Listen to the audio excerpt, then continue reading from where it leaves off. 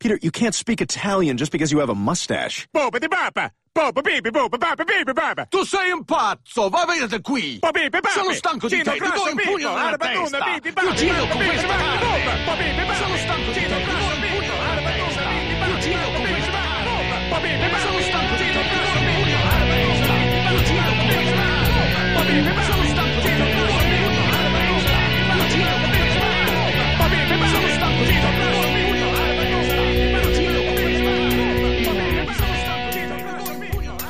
Hello world, this is Chris Abalo's podcast experiment, and I am Chris Abalo.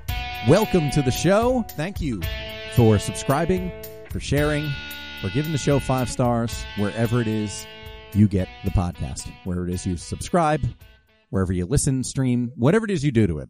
Just make sure you're giving it 5 stars. Thank you. We appreciate it. And joining me, of course, is my co-host, Jack DeFranco. Hello there again. And because we can just never get enough of him and his smiling, medicated face, welcome back, Andrew Rizzatello. You just needed another punching bag. I get it. I know. I see how this game is. You're available, so yeah. We'll take what we can get.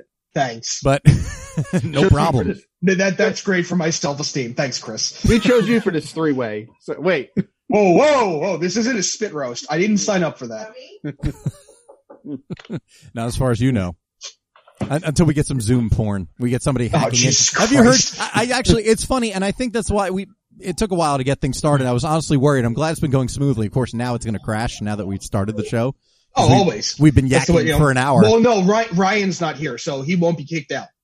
This is true. Because that's what happened. Yeah, and he won't be frozen, and we'll just be sitting here looking at the screen just like. Ryan, are you there? You there? Yeah, mouth agape. Ryan, hello? Which again, everybody's used to because now everybody's doing Zoom Awkward meetings. Zoom calls, yeah. Yeah, I mean, shows edit around it. But anyway, everyone's running into these technical glitches, and it's funny that I got an email from Zoom about you need to update the Zoom client for more security and to make sure that, even with password regulations and things like that, they sent me an update and said, please update. Security is our priority because a lot of people are getting I keep hearing about it anyway. I haven't seen anything. Not that it's going to show up on, the 6 o'clock news, but people are apparently getting their Zoom meetings hacked into with porn, or in the case there's some. I mean, something like that's just bound to happen. So, well, yeah, there's porn's rampant on the internet. Everything. Late breaking news, but porn is everywhere on the internet. So if you're gonna do Rule 34, people, if you're gonna do internet calls of any sort, then there's always a chance of porn, or that somebody's gonna go to the bathroom with their phone on. That's user error. That's just stupidity on the user. But the mishaps happen. The pop-in porn, or however they're classifying it, I don't understand why. Like, on the troll end of it, I get it. You're just literally just punching a bunch of buttons in, finding the keyword for wherever the meeting is, and saying, "Yeah, fuck you guys.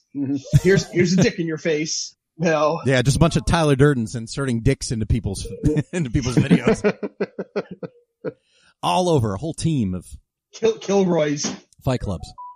What is going on in your apartment, so noisy. Andrew? It's like, I have a 5-year-old. I know you have a 5-year-old and a wife and a TV that's always on. But it's funny. It was quiet. It's like you were by yourself for the entire hour we were talking before actually starting the show, and now all of a sudden it's showtime. It's like Newark Airport. Going back to the only podcast, you know how it is where all of a sudden. Like, we would be setting the show up and everything's fine. We'd be joking around. All of a sudden, we'd try to get serious. And then, my dog starts barking. My cat starts fucking meowing for no goddamn reason. Somebody has a hissy fit because, somebody else made them laugh and is trying to kill them by swallowing water or some shit. You're right. Gee, I don't know when that happened. Yeah, that happened. Sign on to the Patreon to find out. Yeah. That's not a thing yet, people. Stay tuned. Yeah, not yet, but we work in progress. If you want to see how Chris tries to kill me, send money. Yeah. We inadvert always, and it's worth the money too. Let me tell you, that's worth Chris is a hit subscription. man. But yeah, the pre-show banter is better than the show sometimes.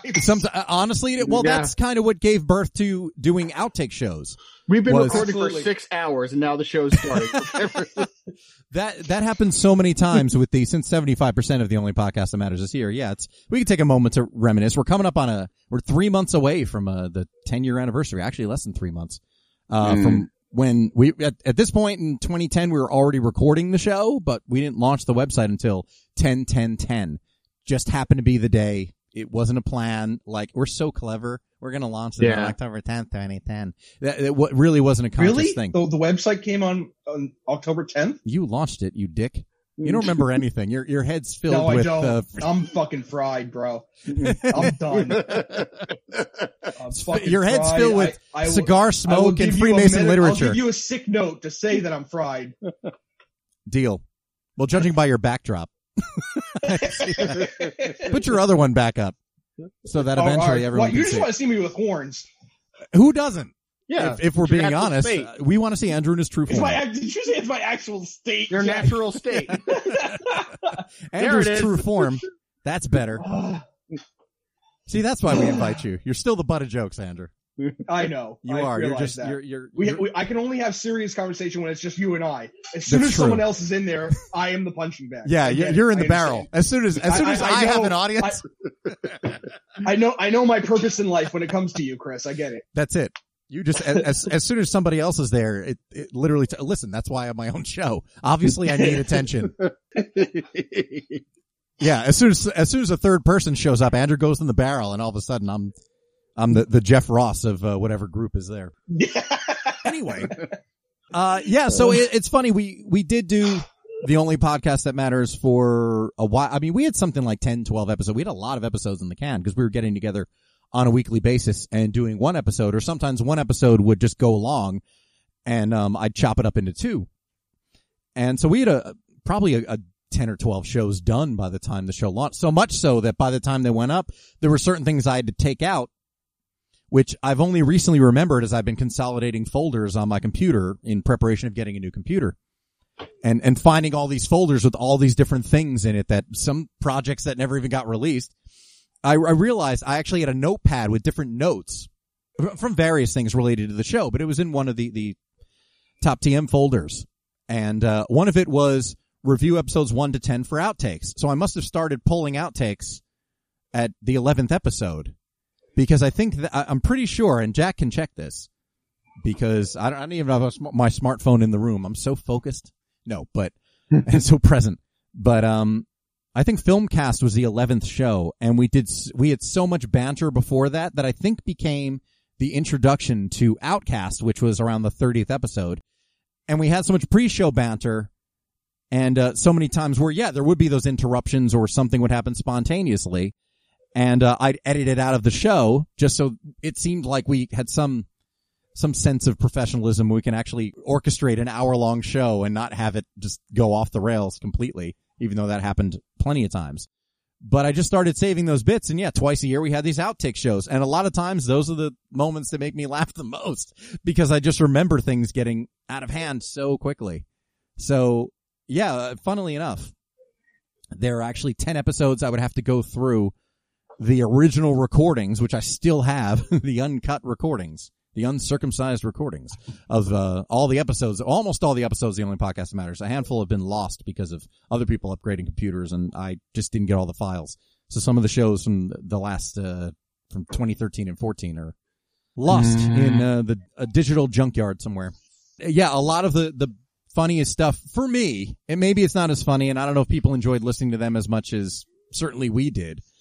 Maybe it came off as being a little bit too inside, but as long as you're following the show and listening to most of the shows. There were definitely jokes that were inside for us, but I think that the banter before the show is not vague, but open enough that people can jump in and get it.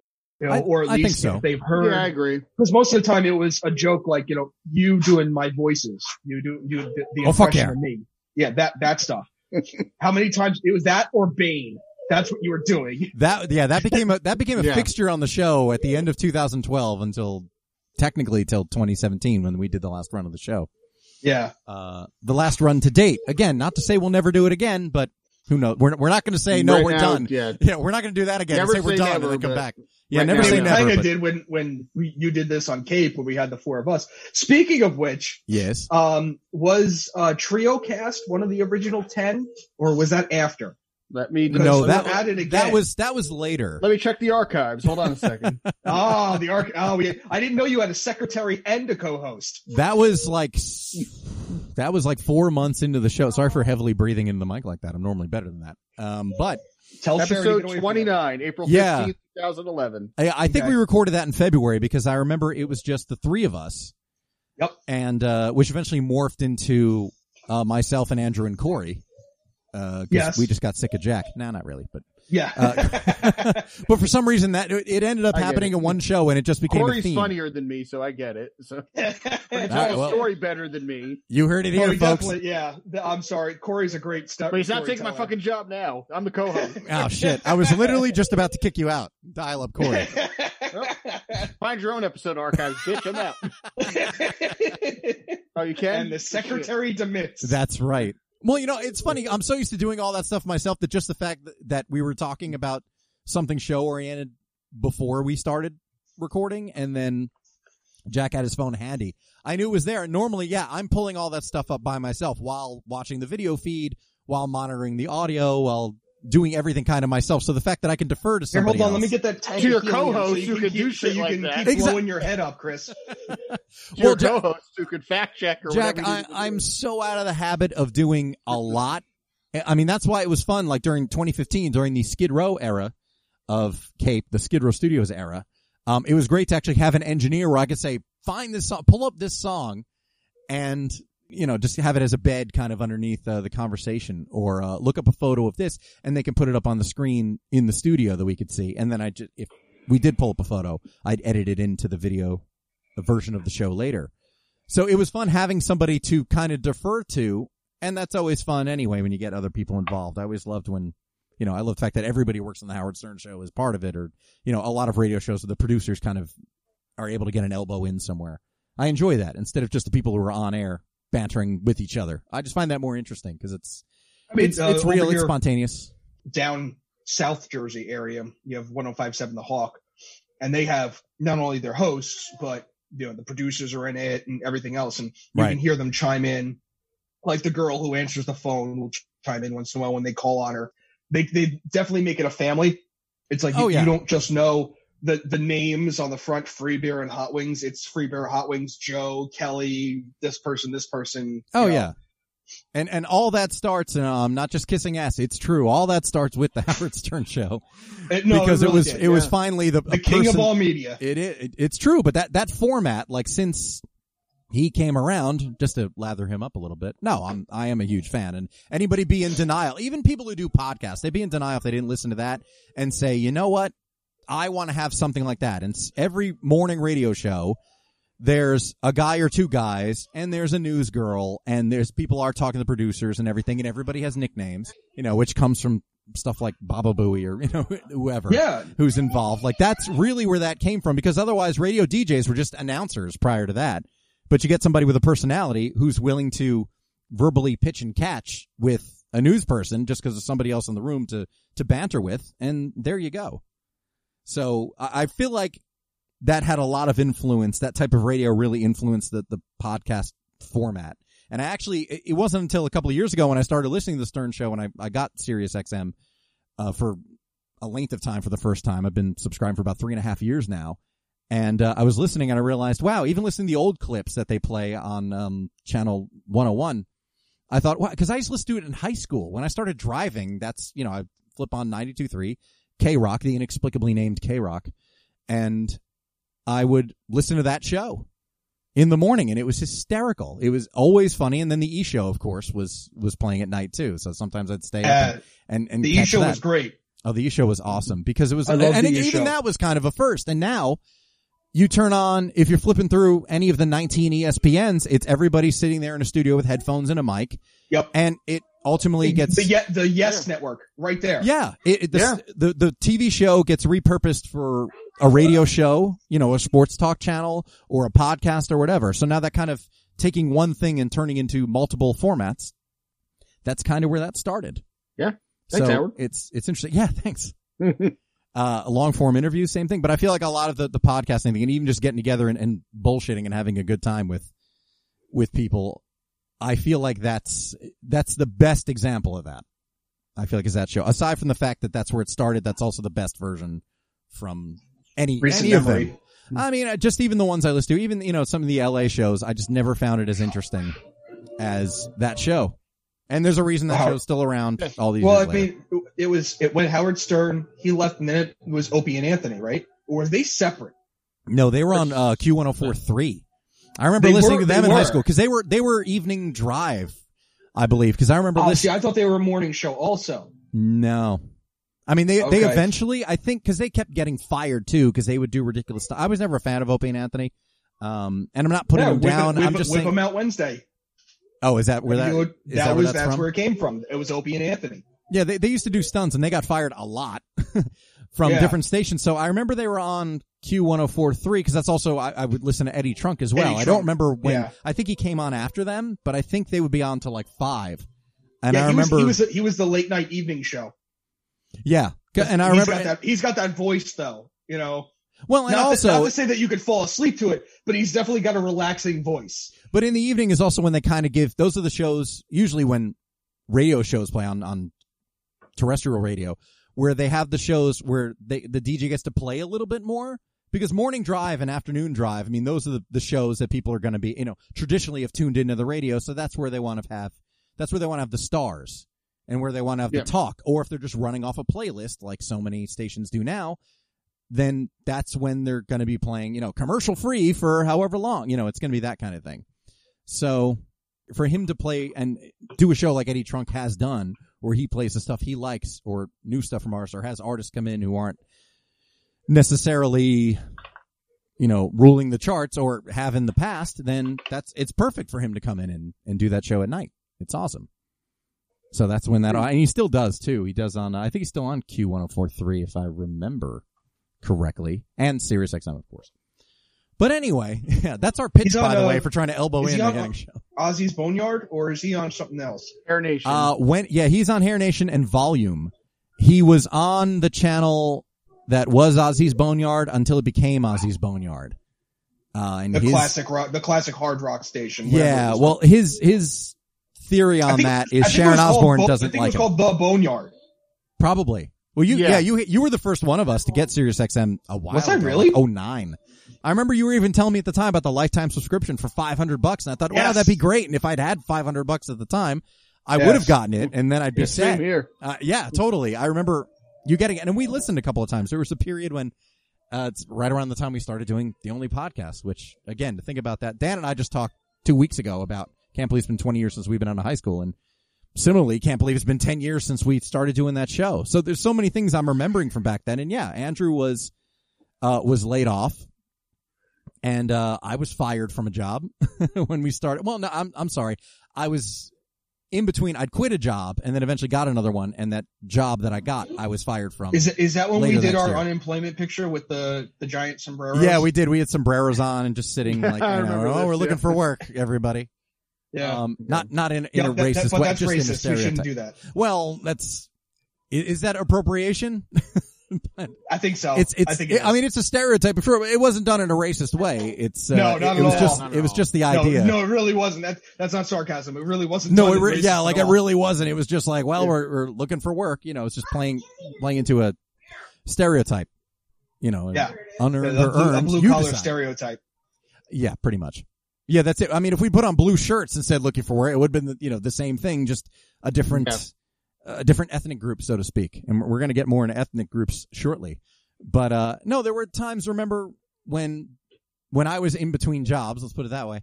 And, Andrew, after you've been let go from, the property management company, you and I were hanging out. And yeah, we used to listen to Sirius XM. This is 2010. And you and I were just hanging out, and you used to play it all the time. And that's when I thought, this is awesome. And then I never actually jumped into it myself. Well, then all of a sudden, I got it with my. Because I remember that was I got a unit for my tax return.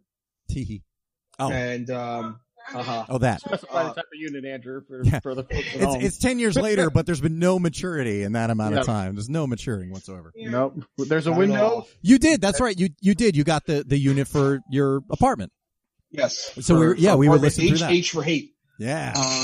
And it was I don't think Sirius and XM merged at that point. I think they were still two separate. They might have, because when I got it in 2011 when I got at least my first Hyundai, and it was Sirius XM by that point. So that's everyone's gateway. Well, you can look it up, Jack. You got your look up, find out when Sirius and XM merged.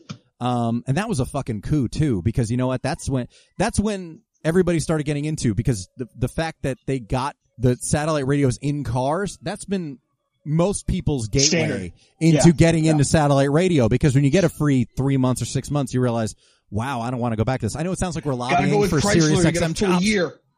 Oh, really? Yeah, see, that's you get a full awesome. Well, at least with every Dodge I've bought, or not bought, but leased, it's been a full year. Wow. But I get it. And I get why people stick with it, because when you have the comparison. I got 3 months with every car, and it would just end up now. It's like when I get a new car, it's like you get 3 months for free. It's like I already have an account, so I get 3 months. I don't have to pay this bill anymore. This is great.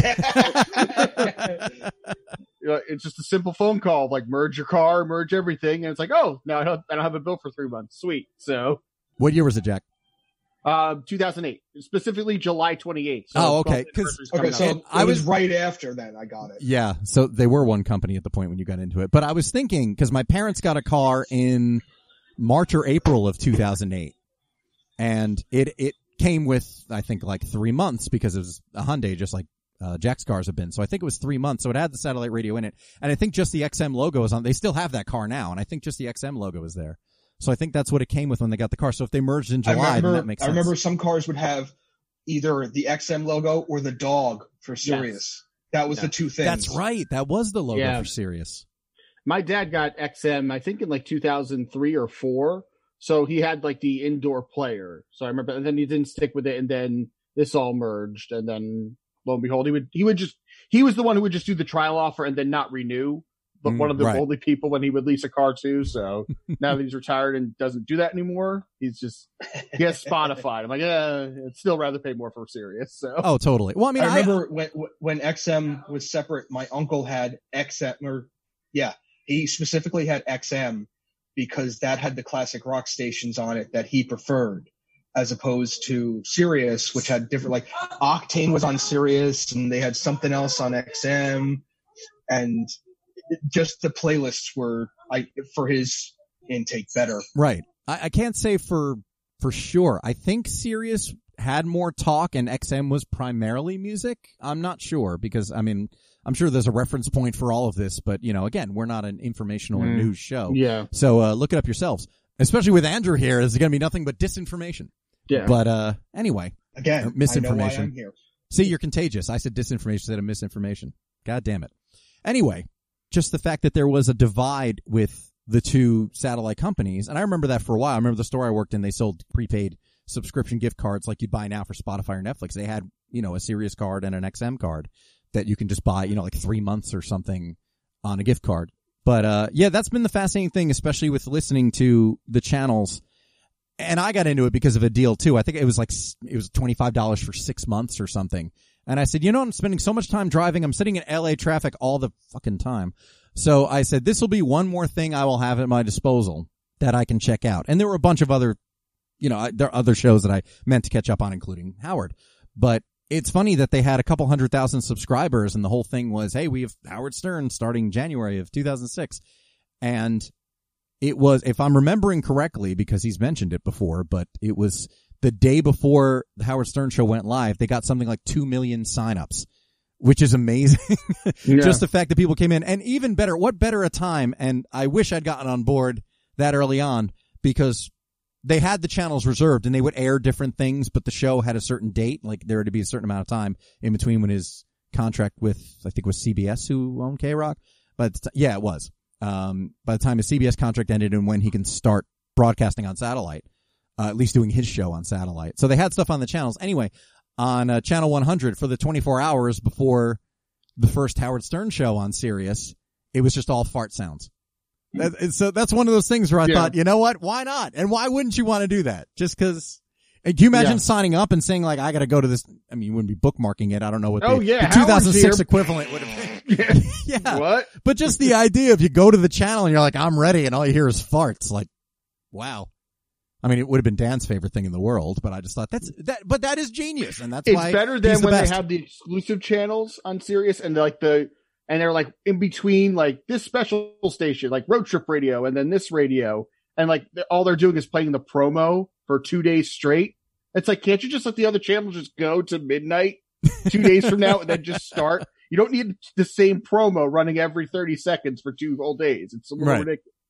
So I teased a bit of a chat about ethnicity, and Andrew and I were talking about the services such as Ancestry and 23andMe and what all of this stuff means. And at this point, everybody knows somebody who's done it, or you've done it yourself, or you have a whole family tree or whatever. Like there is a family tree on my dad's side of the family where we've been able to kind of put pieces together because we don't know everybody. With our grandparents, just my first cousins kind of coordinated this effort, 2 in particular who are kind of the keepers of the family tree. But with my grandparents being immigrants, we don't know exactly what happened before then. We know they came here from Italy. That's what we got. But we don't know any kind of story, yeah. Yeah, you would assume they're Italian. I mean, in the way that, wave of immigration in the early 20th century happened, and it was Italian and Irish and a lot, the big demographics on the East Coast. That's where everybody landed. In the next wave, they were further west. And, it's been interesting kind of watching how that's refined because I had my parents signed up. It's been at least I don't remember if it was a year or 2 years ago. I remember they got in on it when it was like half off on the Thanksgiving weekend or something. It was $49 and they wanted to do it. And my mother, same thing. I don't remember if her grandparents were immigrants. I don't know nearly as much about my mother's side of the family as far as her grandparents and where everybody came from. All we knew was, my father's parents full Italian, so that was always the assumption, as we'll get to. And with my mother's parents, it was my grandfather was Swedish and my grandmother was German and Swiss. That's all we got.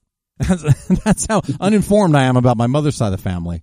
It's interesting. I don't know that there's as much of I'm sure there are people who use their German or Swedish or whatever heritage, people who've immigrated to the United States, and it's what bonds them. But on the Abala side of my family, the Italian side, it really is very much something that's bonded us. And to the point where relatives of ours, cousins and whatnot, who are in Italy, we've connected with.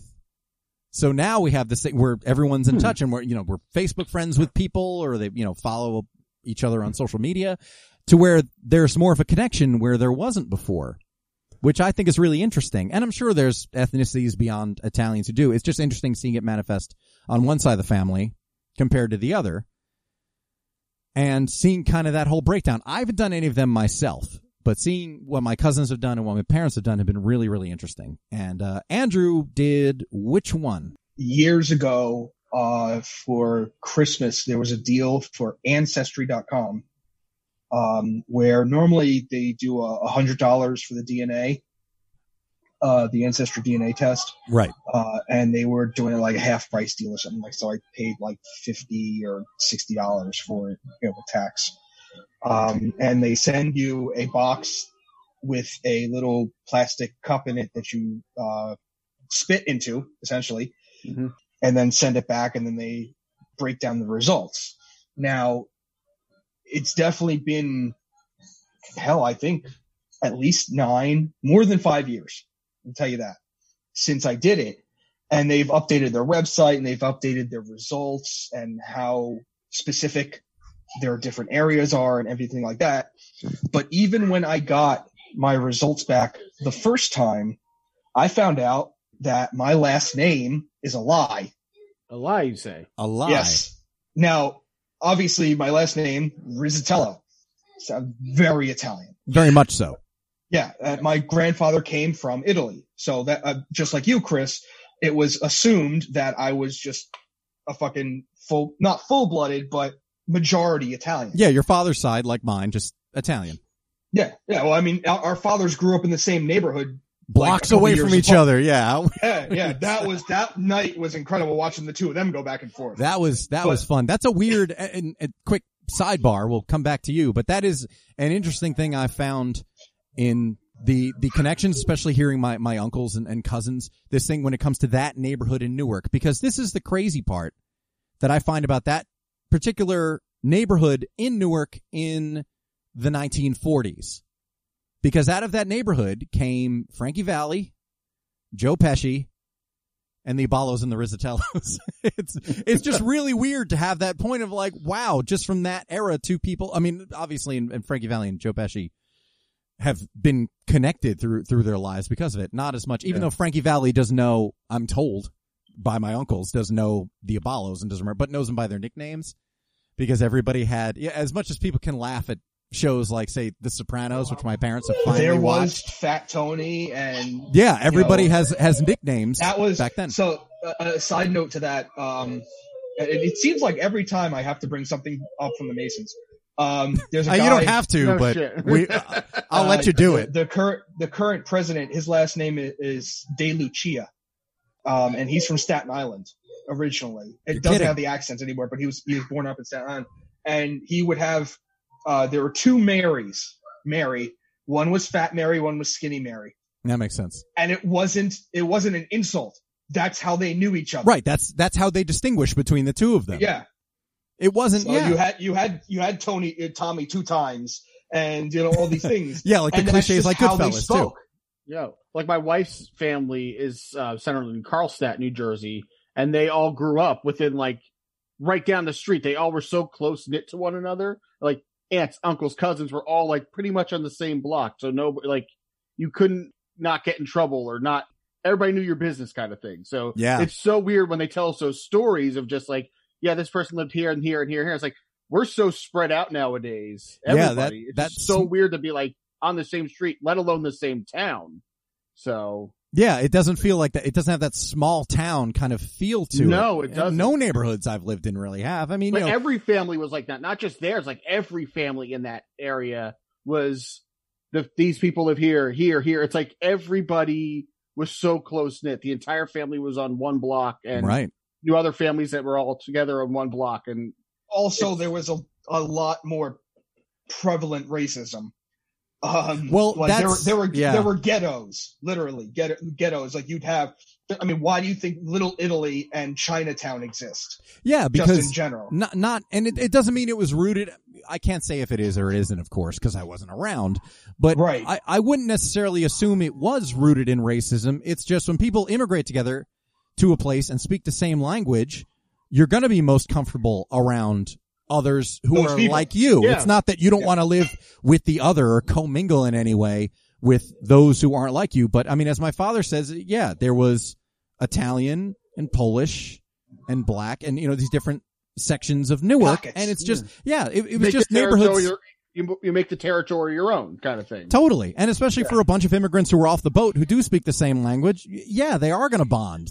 It doesn't mean, again, I don't assume there's a racism component to it. It's just at that time, that was just your community and you just gravitated toward those who were just like you. Yeah. And businesses build up and everything else. So it's all just kind of close quarters just out of just the way things were. Right. Well, and you also knew what neighborhoods to go to get, to go the Italian neighborhood for if I live in New York, I know I'm going to a bodega to get the real good shit. Yeah. That's exactly it.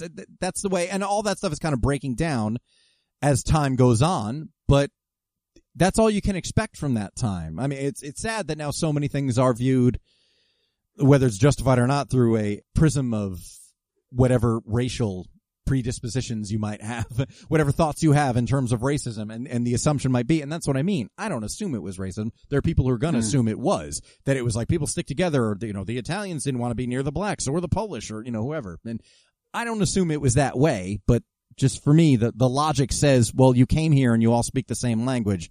So of course that's going to be your neighborhood.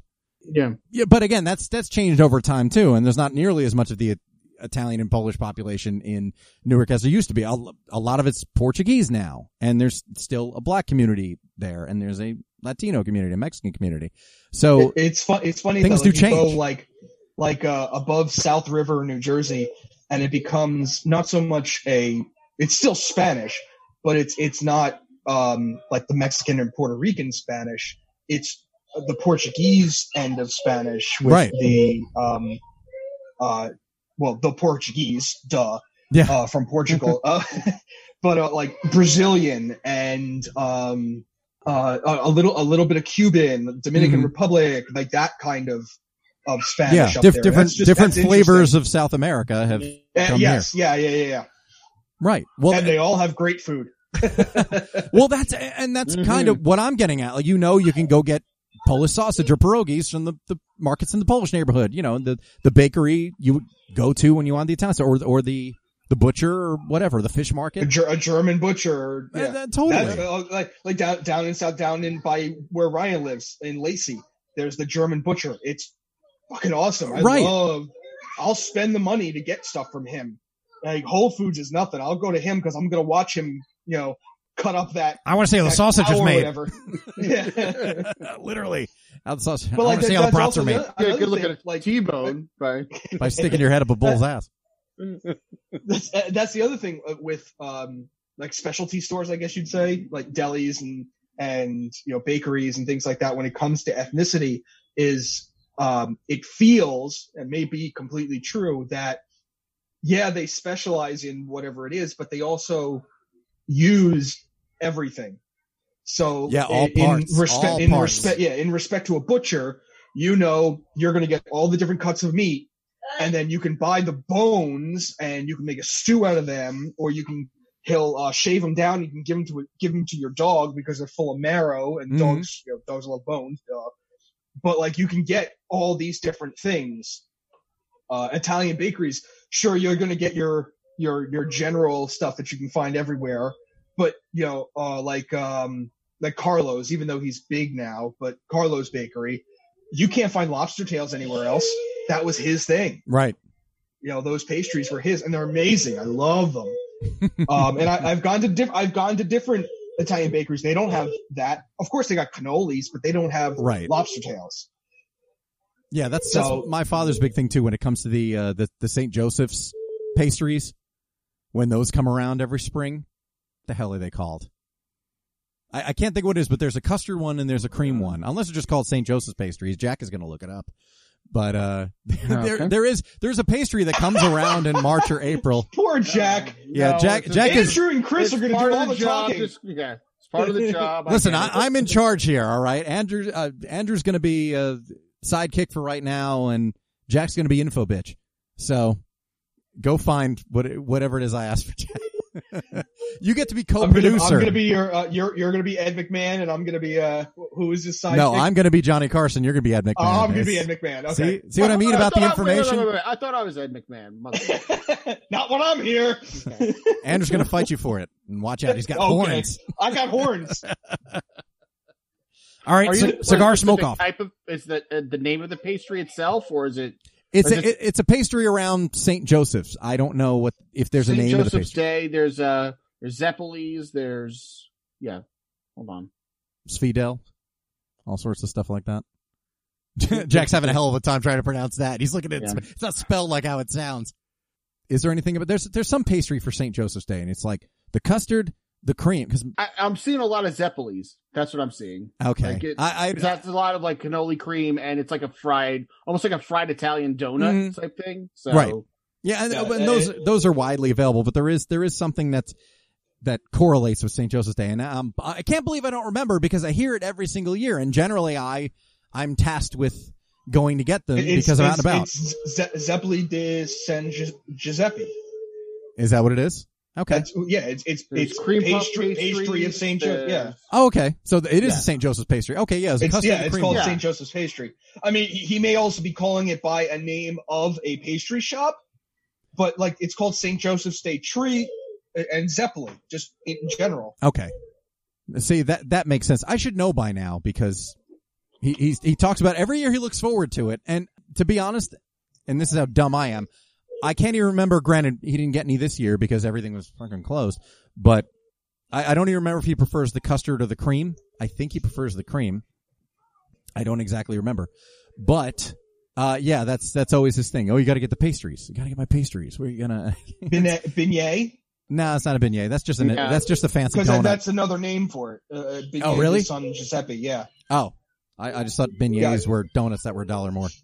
Well, it's anyway. filled with ricotta, small pieces of chocolate. No, it's not that. Crispinellis? Is that maybe the word you're thinking of? That sounds familiar, but I don't think I don't know. It's a St. Joseph's pastry. Let's call All it right, well, that. you can see the link I sent you. Because at this point, we've already made everybody wait 20 minutes to find out why your name doesn't exist. So maybe we'll circle back to that. Let's finally, if they've stuck around because they're actually curious. Let's circle back, as they say. Yeah, it's like we're going to talk about food in neighborhoods. It's a whatever it is. It's a. Tell me. There's a lot of people screaming. A lot of angry people right now. People are trying to drive while they're listening. You call yourself Italian. I told you I'm not full Italian, and I found out more thanks to. Tell me why he's not a Rizzatello. Gosh damn it. So what's the deal with your name? I know on my end, just quickly, and I swear we're going to get to you. But our name was changed at Ellis Island. The original Italian spelling was Abballe. And the well-meaning person at Ellis Island told my grandfather, this will be easier to pronounce. We'll drop one of the B's and we'll turn the last letter to an O, which is great because it makes the Italian last name that ends in O trifecta that the three of us have going with Abballe, DeFranco, Rizzatello. Don't tell me you never noticed that before. It's a cop show. I'm so telling you. Is this going to be, this episode should be Triple O. I think that's got to be the name. This is a cop show. That's what it is. Also the worst wrestler. But anyway, tell us why why the name Rizzatello doesn't exist.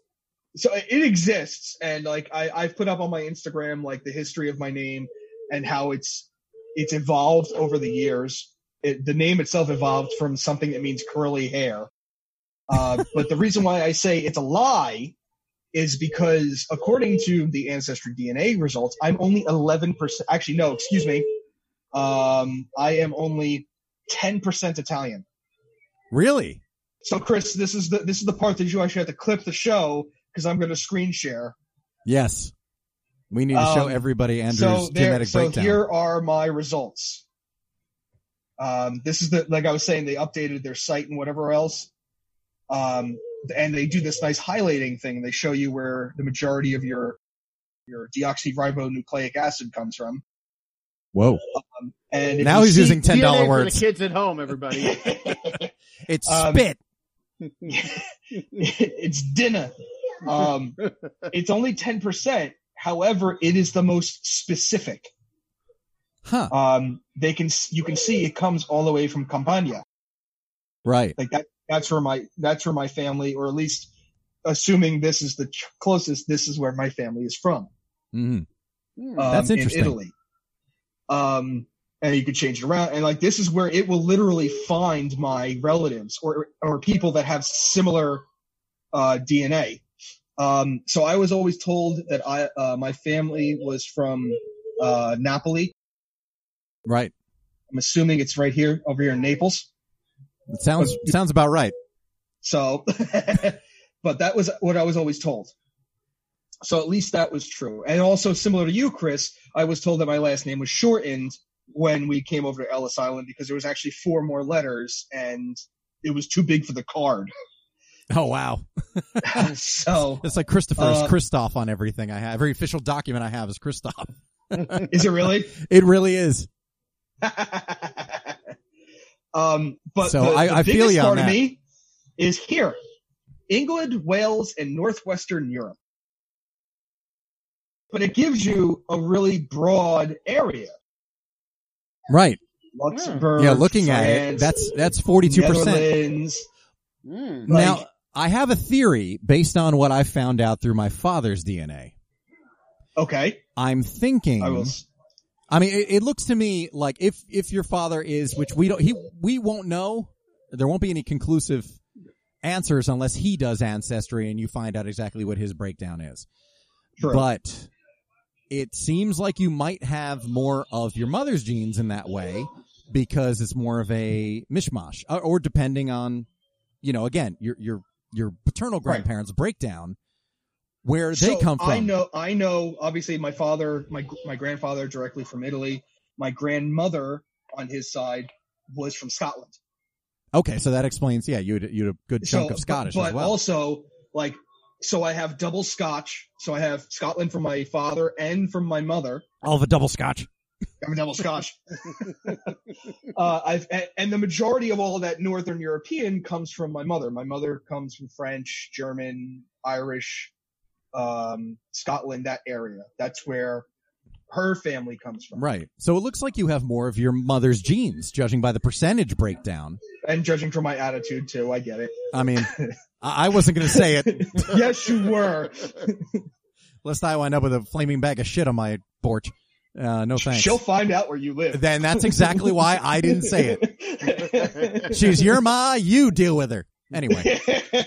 But the interesting thing about your breakdown, and that's why I wanted you to honestly show yours first, because I have my father's original results and his results that are more refined. On our Turkey. end, Wow. Yeah, which you had a percentage of Turkey in the Caucasus as well. Mostly Italians, 83% Italy, and 17% Turkey in the Caucasus. Now, that was the initial result. And that's one of the fascinating things about the more people who submit DNA samples, the more refined they can make the results. So as of the last update recently, so now as you're looking at the most recent results, Italian as fuck. 98% Italy. Oh, wow. But Turkey and the Caucasus. Campania. Oh, so we're somewhat related. But the Turkey and the Caucasus result is completely gone. And now there's 2% Middle East, which is interesting because Turkey and the Caucasus is north as you look at the page before the original result. Now the Middle East 2% has moved a little bit south of Turkey. Right. Yeah, closer to Yemen. And you know what that is, or what that could be? What could that be? Because everyone has some bit of either Genghis Khan, because, he was a conqueror, or some form of a, I can't remember the right word, but the Jewish travelers for the time. Oh, man, what is the word? Yeah, you know what I'm talking about. I know exactly what you're talking about, and I can't think of the name. And here's hoping Jack's looking it up. Let's hope Jack took the hint. There was a tribe that obviously moved around, and why wouldn't they be in that area? Jack's Google search history is going to be fascinating. It's going to be traveling Jews, St. Joseph's pastries, Sirius XM. I mean, probably no more bizarre than anyone else's, but funny nonetheless. But like that look, I mean, like Israel's right there, Iraq, Kuwait, like that's all right. The area they would be from, and why wouldn't they go to the Holy Land?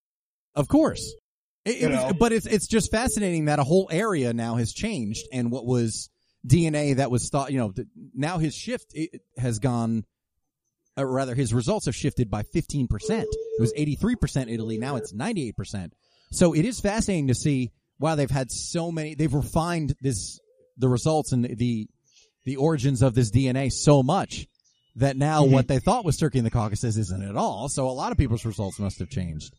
And just regarding my mother, like I said, the thought was always, or the information, as far as everybody knew, was it was Swedish, German, Swiss. But then when it comes to my mother's breakdown, now we're just at white as fuck. Because now it's just Sweden, Germanic Europe, England, Norway, France, Finland. And Baltic states bringing up the rear. So I don't know what my mother's results have been more recently. This is just the initial one. I took the screenshots. That's what mine looked like originally, and my Italian was actually higher. In the first results, it was like 13 or 14% Italian. Still, my overall has always been that European area. Which the joke is that, and that's why my background is this, besides the fact that Chris wants to see me with horns, is that they're in that area specifically. Here, let me share my screen again. That's Vikings. Denmark, Scotland. Right. I mean, the Vikings invaded Scotland. There's stories upon stories of how they couldn't ascend the cliffs because of the briar and whatnot down the bottom. But like, this is all Viking area. Wow. This is where they all sailed.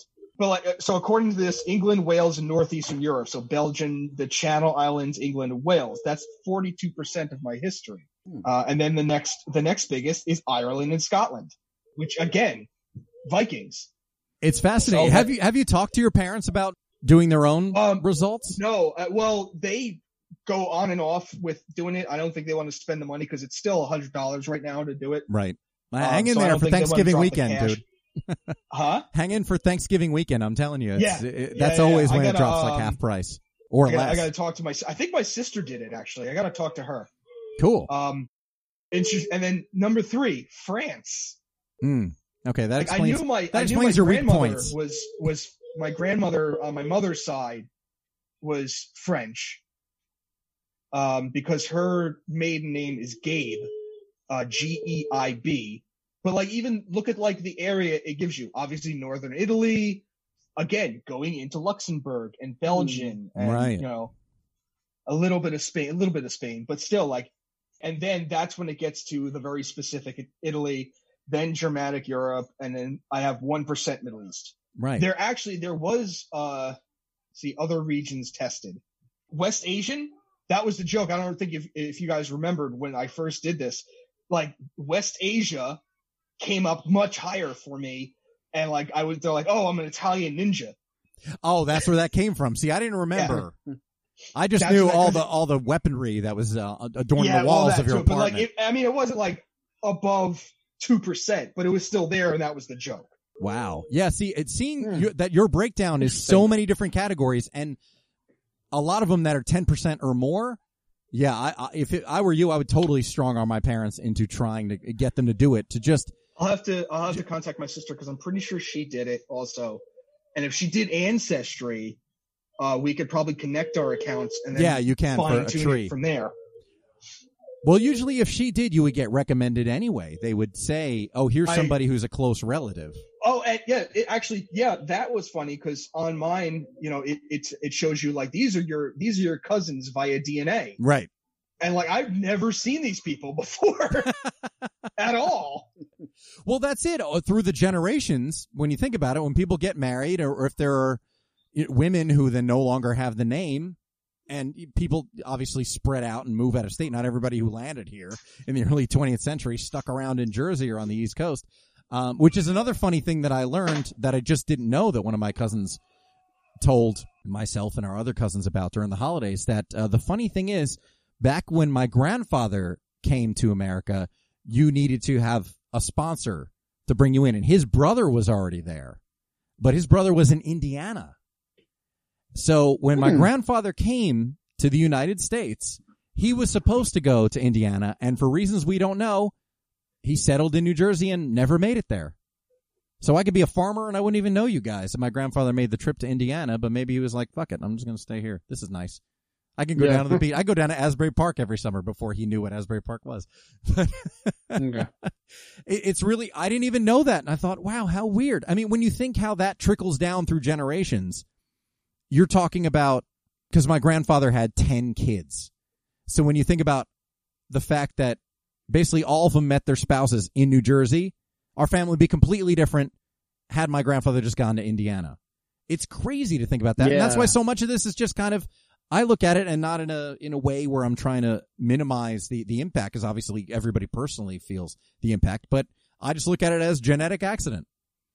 Same reason I have dark hair, blue eyes, and 6 feet tall. I mean, all of it's just, this is what happened. This is when genes combine, and the fact that people meet and get together and reproduce, and then those generations just keep carrying on. It becomes, that's how we've ended up with so much, and that's why there's so much Italian, especially for a lot of my cousins who also, their other side, they're mostly from my aunt, my father's sister, and she married the son of Italian immigrants, so the Italian force is strong with them. So that whole Morano contingent of the family is very, very much Morano. In. Yeah, like my cousin Pete, who plays in Trombone Shorty's band. Okay. And also the Nissan car, like the Nissan SUV. Yeah, Morano. Yeah. So I just looked up a little. I went digging a little bit. Catherine, my sister, did do Ancestry DNA, and it came up 100% match. It said sibling. Also, with all these companies, Ancestry, 23andMe, and any of the other various DNA companies, they're doing the health aspect of it.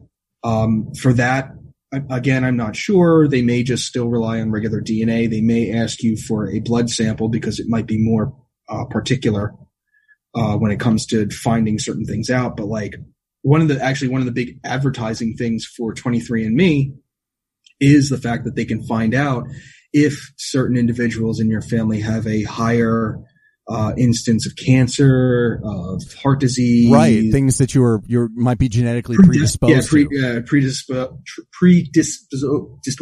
Predisposition. You might have a predisposition. Thank you. I try. You did. You did. Your tongue was not cooperating, but your brain knew what it was for a change. So we'll give you partial credit. Thanks. No problem. But yeah, you know what? That's why just last weekend, Sherry signed up for 23andMe, because there are a lot of questions she doesn't have answers to when it comes to her family's lineage. With her parents being from the South and being black, the assumption is that she had ancestors who were slaves, and her last name could come from, like what happened a lot back in the day, a lot of slaves were given the last name of whoever their master was. Right, their owner. So she doesn't know nearly as much about her family. What breakdown? There is some Native American in there somewhere. She knows that, but she doesn't know how much or kind of the breakdown. So for her to do this, she was really, really intrigued about doing it for a long time and just finally pulled the trigger on it last week. So her answers aren't anywhere nearly as definitive of, Andrew knew he had a European hodgepodge on his mother's side. Somewhere in Europe, and that's where I'm from. Right. And then on his father's side was Italian. And with me, I thought my breakdown was Italian, German, Swedish, Swiss. So with her, she doesn't even have that much information. The assumption is just African American. But beyond that, like, where did everything come from? She doesn't know. So she's really, really intrigued to find out all that, because.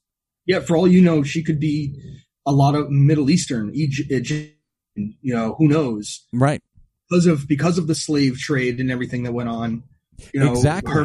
Seriously. Yeah, of course. Just knowing what the genetic breakdown is, she doesn't have even just the general, like, we assumed we were a handful of things, and we're finding out more and more. You're gonna find out she's got Native American, and she's gonna be related to the Ptolemies, and she's got Nefertiti or something in her. Maybe. And that's it. Now you're gonna bow to her. That would be funny if she tried to pull that on me. Hey, I'm royalty. Like, well, somebody was. Yeah, not you. Yeah. I don't know if you are. That name sounds like royalty. Are you royalty? Speaking of royalty, Jack, I release you from information duty. You can now weigh in on the discussion. Oh, thanks. No problem. I was going to stop doing it anyways. It didn't feel like it, so. Oh. Not anything to say, huh? Finally throw to you, and you're like, mm-hmm. We sucked all the air out of him. Like, yeah, that's it. It's like, I only do what you tell me. So hold on a minute. I just had a brain fart. So. If you want me to run with the ball, you got to hand it to me first. Okay. Jack, your wife did 23andMe. She's Italian as fuck too, or so you thought. What were the results? Yeah, I want to hear this. I mean, do I need to walk you into this or what? Don't edit anything. Just keep going, Jack. This is gold. Okay. Thanks. All right. So yes, Noelle did it, and the result she got was she thought she was more Italian initially because she comes from a big Italian family. Like I explained before, everybody, big Italian family, grew up in the same neighborhoods, this and that, everybody was close knit. She actually found out she's only 49% Italian, which for her percentage is like, I know it sounds a little ridiculous, but she thought she was more full blooded, so to say, or at least like 75%. Right. 49 was something that she was a little shocked by. Well, because all we have is anecdotal, like, oh, this is where they were from. It doesn't mean that's what they were, but it's just, and family going back immigrated to from Italy. How Jack said is you get these neighborhoods, especially in northern Jersey and whatever else, where it's a ghetto. It's all you have is the same people who speak the same language. So you assume that's that they're all off the boat, and that's how they make their way. So, but she has a little bit also of like some Eastern European, British, Irish, etc., so to say. Like that's mostly mixed in. That's just the general information she gave me. Right. And I actually spoke to my mom earlier, who my Uncle Tommy actually did the 23andMe. And what we found out with her heritage is, well, to kind of set it up, my dad's side of the family is more Italian, and they think they're probably same situation. They probably think they're full-blooded, but the chances of that are just as minimal, if not more, than what Noelle had. Right. So, my dad's side is plus Bon Jovi's in there somewhere, so fuck it. Yeah. he still denies our existence. So yeah. Unfortunately, maybe you do a test and you yeah, link up he with has. him there. Yeah, I did not. He's had good music since what year? I don't even remember. Let's say 1989 because you stick with the 80s. Let's go with that. Yeah. So anyway, my mom's side of the family, she went through her family heritage, and what my uncle found out is we are 97% Eastern European. Because on my mom's side, it was always Irish and Scottish was what I was always told growing up. I'm half Italian, quarter Irish, quarter Scottish. So it turns out on my mom's side that it's 97% English, Irish, but mostly Scottish in this 97%. And it's actually weird because she found out, my Uncle Tommy found out that we are actually potential descendants of Mary Stuart, the Queen of Scotland. Wow. So, yeah, because Jack, you know what you should do then? See if you can find if your family had a tartan. A tartan is the actual colors on the kilt. Okay. And it was like your Clan McGregor and Clan this, Clan that. Like there were certain colors and a certain pattern that they wore to show. It was like a flag in a way. Okay. To do and like see if you can find one because that'd be really cool because then you can wear that or not wear it but like display that like listen this is my clan like Ryan has downstairs at his parents' house the Taggart name. I think he has a tartan downstairs. I'll have to ask because I don't see my Uncle Tommy that often. He lives in Virginia. So okay. I've actually seen he didn't go to mine or my sister's wedding just because of the distance and everything else. So I mean, it'd be great if there was some sort of electronic mail where you can reach out to somebody without being near them. True. We'll have to figure that out. All right. Also in her heritage, she found out we're also 2% French. I guess. No, we can just discount that. Yeah. But the weird thing was, and I guess this is something that maybe everybody has because it's just lineage. But there was a 4% of Neanderthal actually within my mom's side of the family's heritage, which would make myself and my sister have 2% of that. Part Neanderthal. Well, maybe. See, but it's all wait. Stop. Do you mean Netherlands or Neanderthal? Neanderthal. That's what they found out. Because Neanderthal is the like. The knuckle dragging, precursor to man. Yes. But that's good. That's bred out. That's what they say. Like it's bred out. So it's a potential 4%. But my sister and I would have 2% of that. Andrew, trust science. Okay. Look, this is the shit I was told when I called my mom earlier about this stuff. So really. I could have went into this episode Googling shit like I was before. Maybe. Well, listen, maybe. What's my heritage? What's your name? Oh, shit. $100 later, maybe we'll get some results. Maybe she has the same affliction Andrew does where she can't pronounce shit right. To my mother, and this is the shit she gave me. So I'm going with that. There. Here's your funny shit for the show. Ooga booga, sure. Or whatever they said. I don't even think Neanderthals could talk. I think they were just knuckle draggers. Yeah. Wow. Andrew's going to have a stroke. Now it's Jack's turn to try and kill me. Well, it explains the back hair, so I guess. You know what? I think you're on to something. Because Andrew and I are both Italian. We're not nearly as hairy as you. Yeah. Like nowhere near. But see, that's the funny part because bam, bitch. you would assume like, well, I'm half this and a quarter this and just divide everything into easy fractions. But the truth is we all get different percentages of DNA from our parents and it always breaks down differently. Like my sister and I aren't the exact same thing. I must have more Abalo in me than I do my mother's side because I look like all the Abalo. We all have a variation on the same face. So I'm definitely have more of the Abalo genes. And your sister, yeah, definitely. Yeah.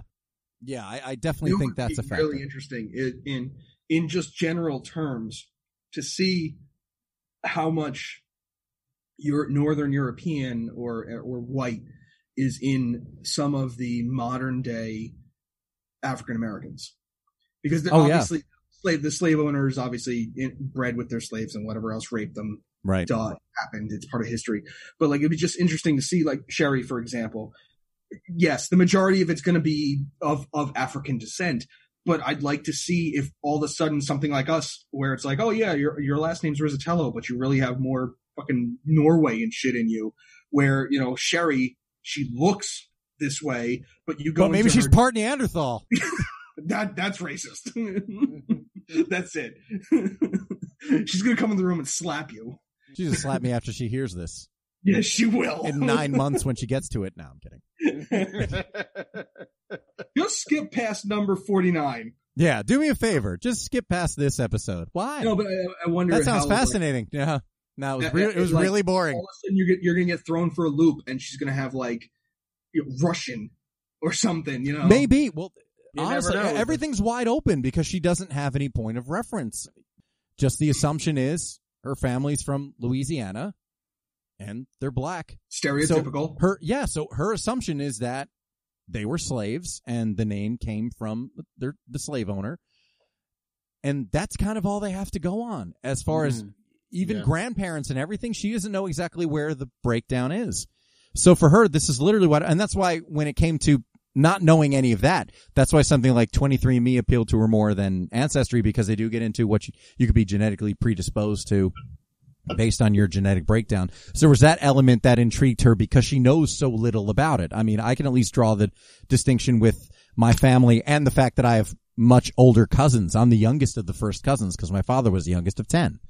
So I know I have a predisposition for heart disease, high blood pressure, high cholesterol. We're also Italian. So right. I guarantee you all three of us have predisposition for heart disease and cholesterol because of our diet.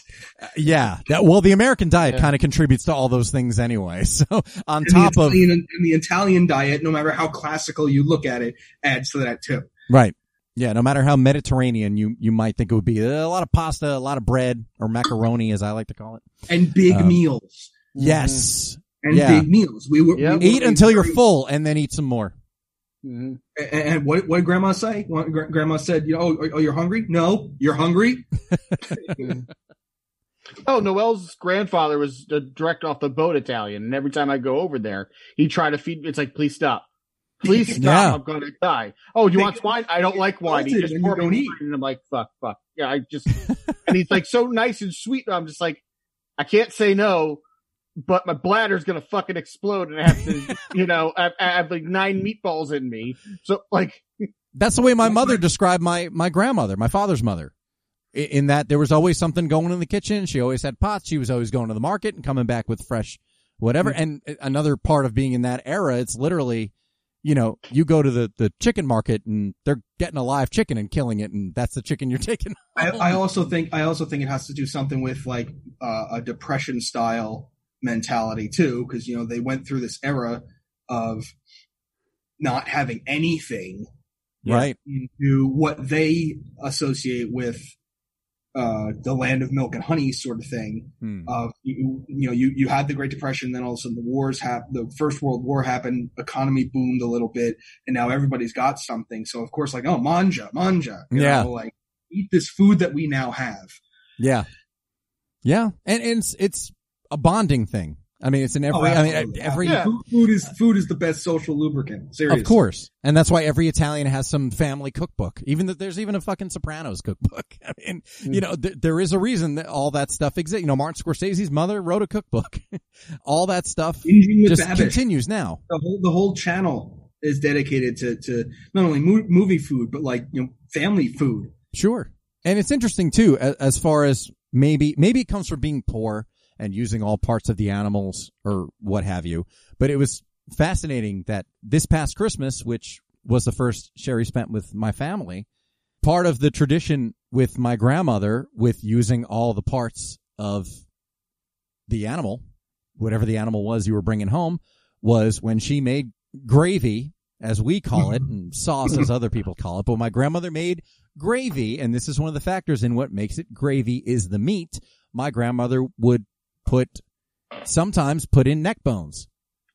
And that's and that was how she made gravy some of the time. And now my cousins sometimes use neck bones. Well, what, cow or didn't matter? Whatever. Okay. Sometimes noisy neighbors.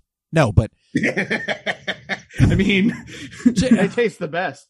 I mean, I assume it was foul. I assume they were chicken neck bones or things like that. Okay. I mean, a cow neck bone would be bigger than the pot, I would think. Yeah. So I'm going to say they were like 2 links. Whatever. Just I don't. Well, see, that's how spoiled we are. We don't even know from having to use all parts of the animal to cook something. I don't know. It's one of them. So I couldn't even tell you. But as is the Southern tradition or Black tradition, Sherry, of course, grew up eating neck bones as well. So when it was, you've got neck bones, like the neck bones taken out of the sauce if anybody wants to eat the neck bones. Well, Sherry was all over the neck bones, just like some of my cousins were, who grew up on grandma's gravy. And it was one of the things they bonded over was neck bones. And you would think, yeah, because that was part of cultural traditions aside, that was just, poor people ate all the parts of the animal. Yeah. So that's where that came from. Yeah.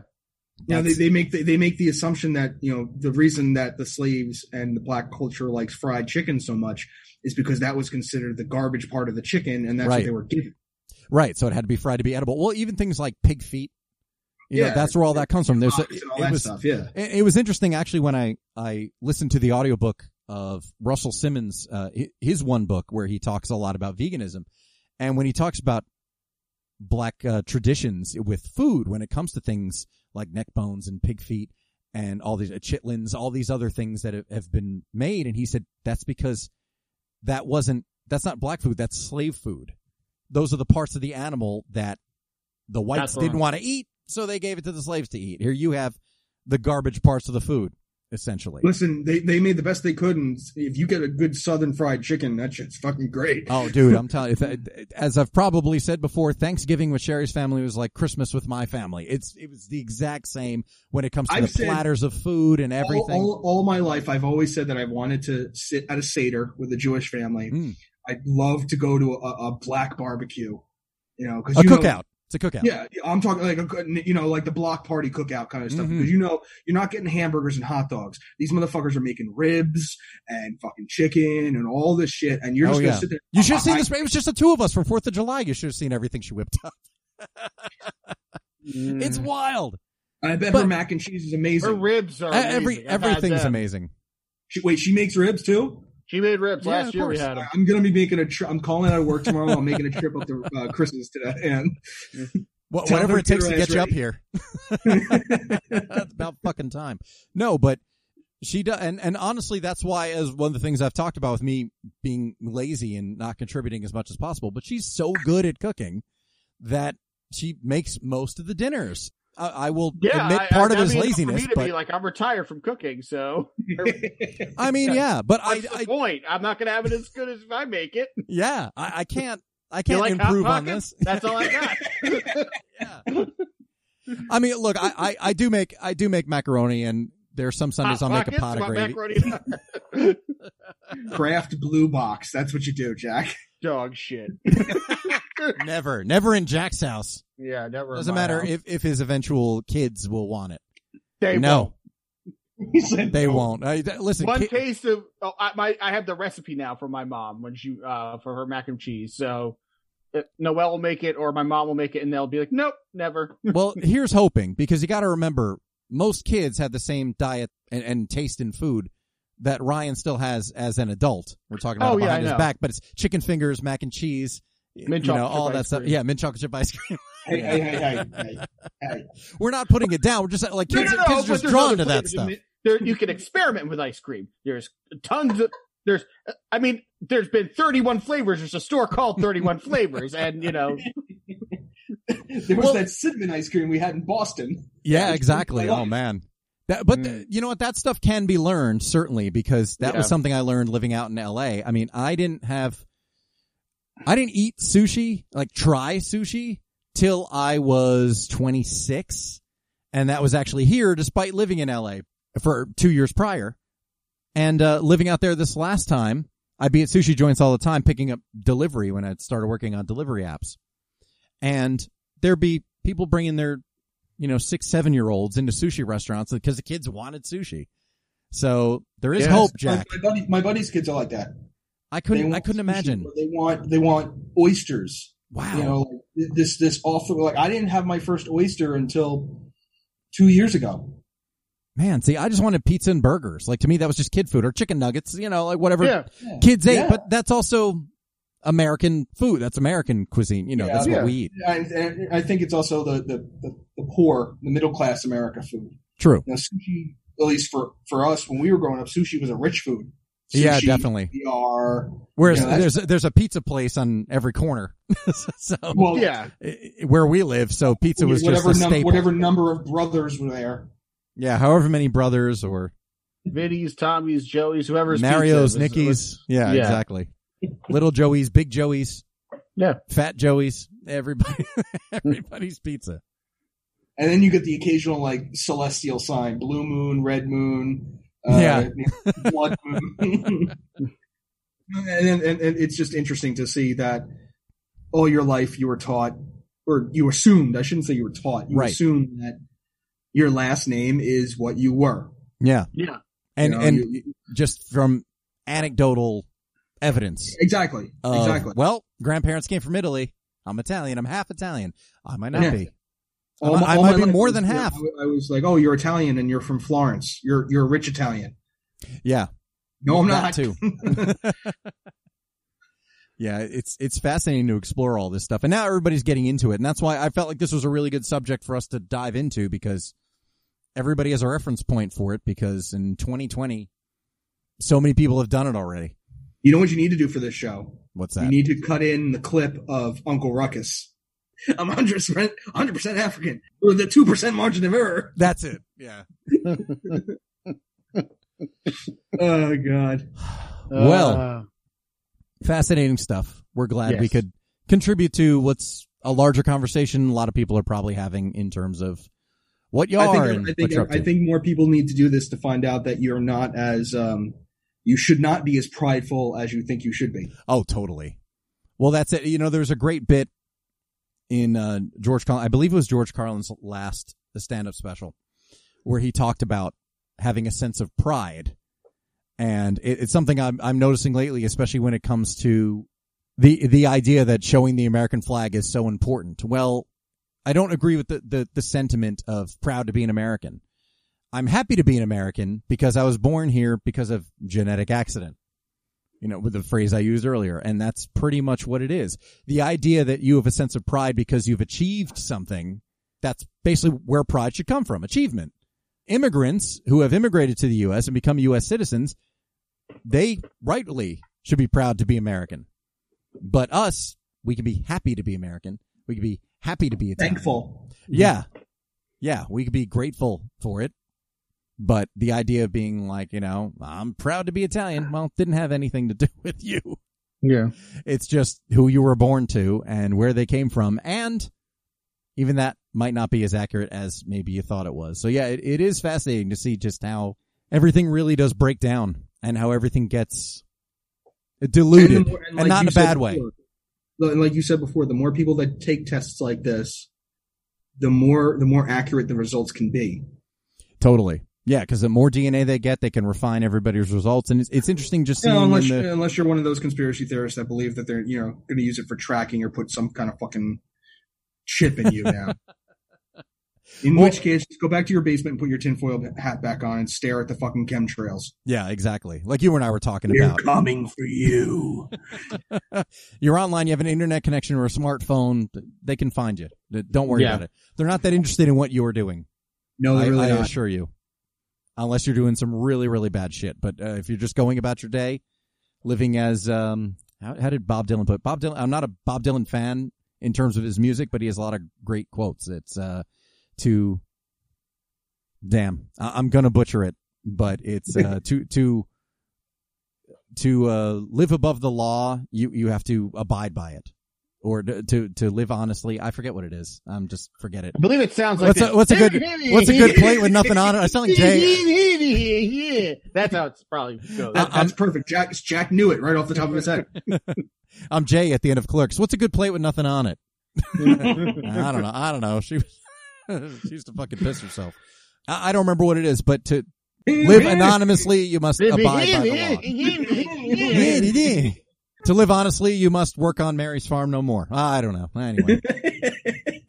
And with that, before we further embarrass ourselves with our lack of information, it's time to wind it down. So, if you want to see more shenanigans from Jack, you can follow him on Twitter at JackWagon85 and on Instagram at JacksonFigure1985.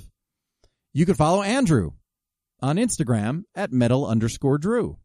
And you can follow me at Chris Abalo on Twitter and Chris Sells Out on Instagram. And follow the show at Cape Pod on Twitter and Instagram. And please, once again, if you're checking the show out, haven't yet subscribed, subscribe. If what we're talking about, if whatever the particular bullshit of the week is interests you, then listen. But if you subscribe, at least you'll automatically get the show. And it does well in terms of sharing the show, getting the show recommended, and everything else. That is very much appreciated. And yeah, share it. Tell your friends about this stupid bullshit. Yeah. Right? Yeah, there's always more bullshit to come, thankfully. There is. But ours will hopefully be positive and amusing. It's not your average garden variety bullshit. No. This is premium. Amusing. Yeah. This is organic, premium, homespun, American, multicultural bullshit based on the genetic breakdown of everybody. Yeah. So, thanks for listening. Tune in next week for some more bullshit. And until then, for Jack DeFranco and Andrew Rizzatello, this is Chris Abalo, and this was yet another experiment.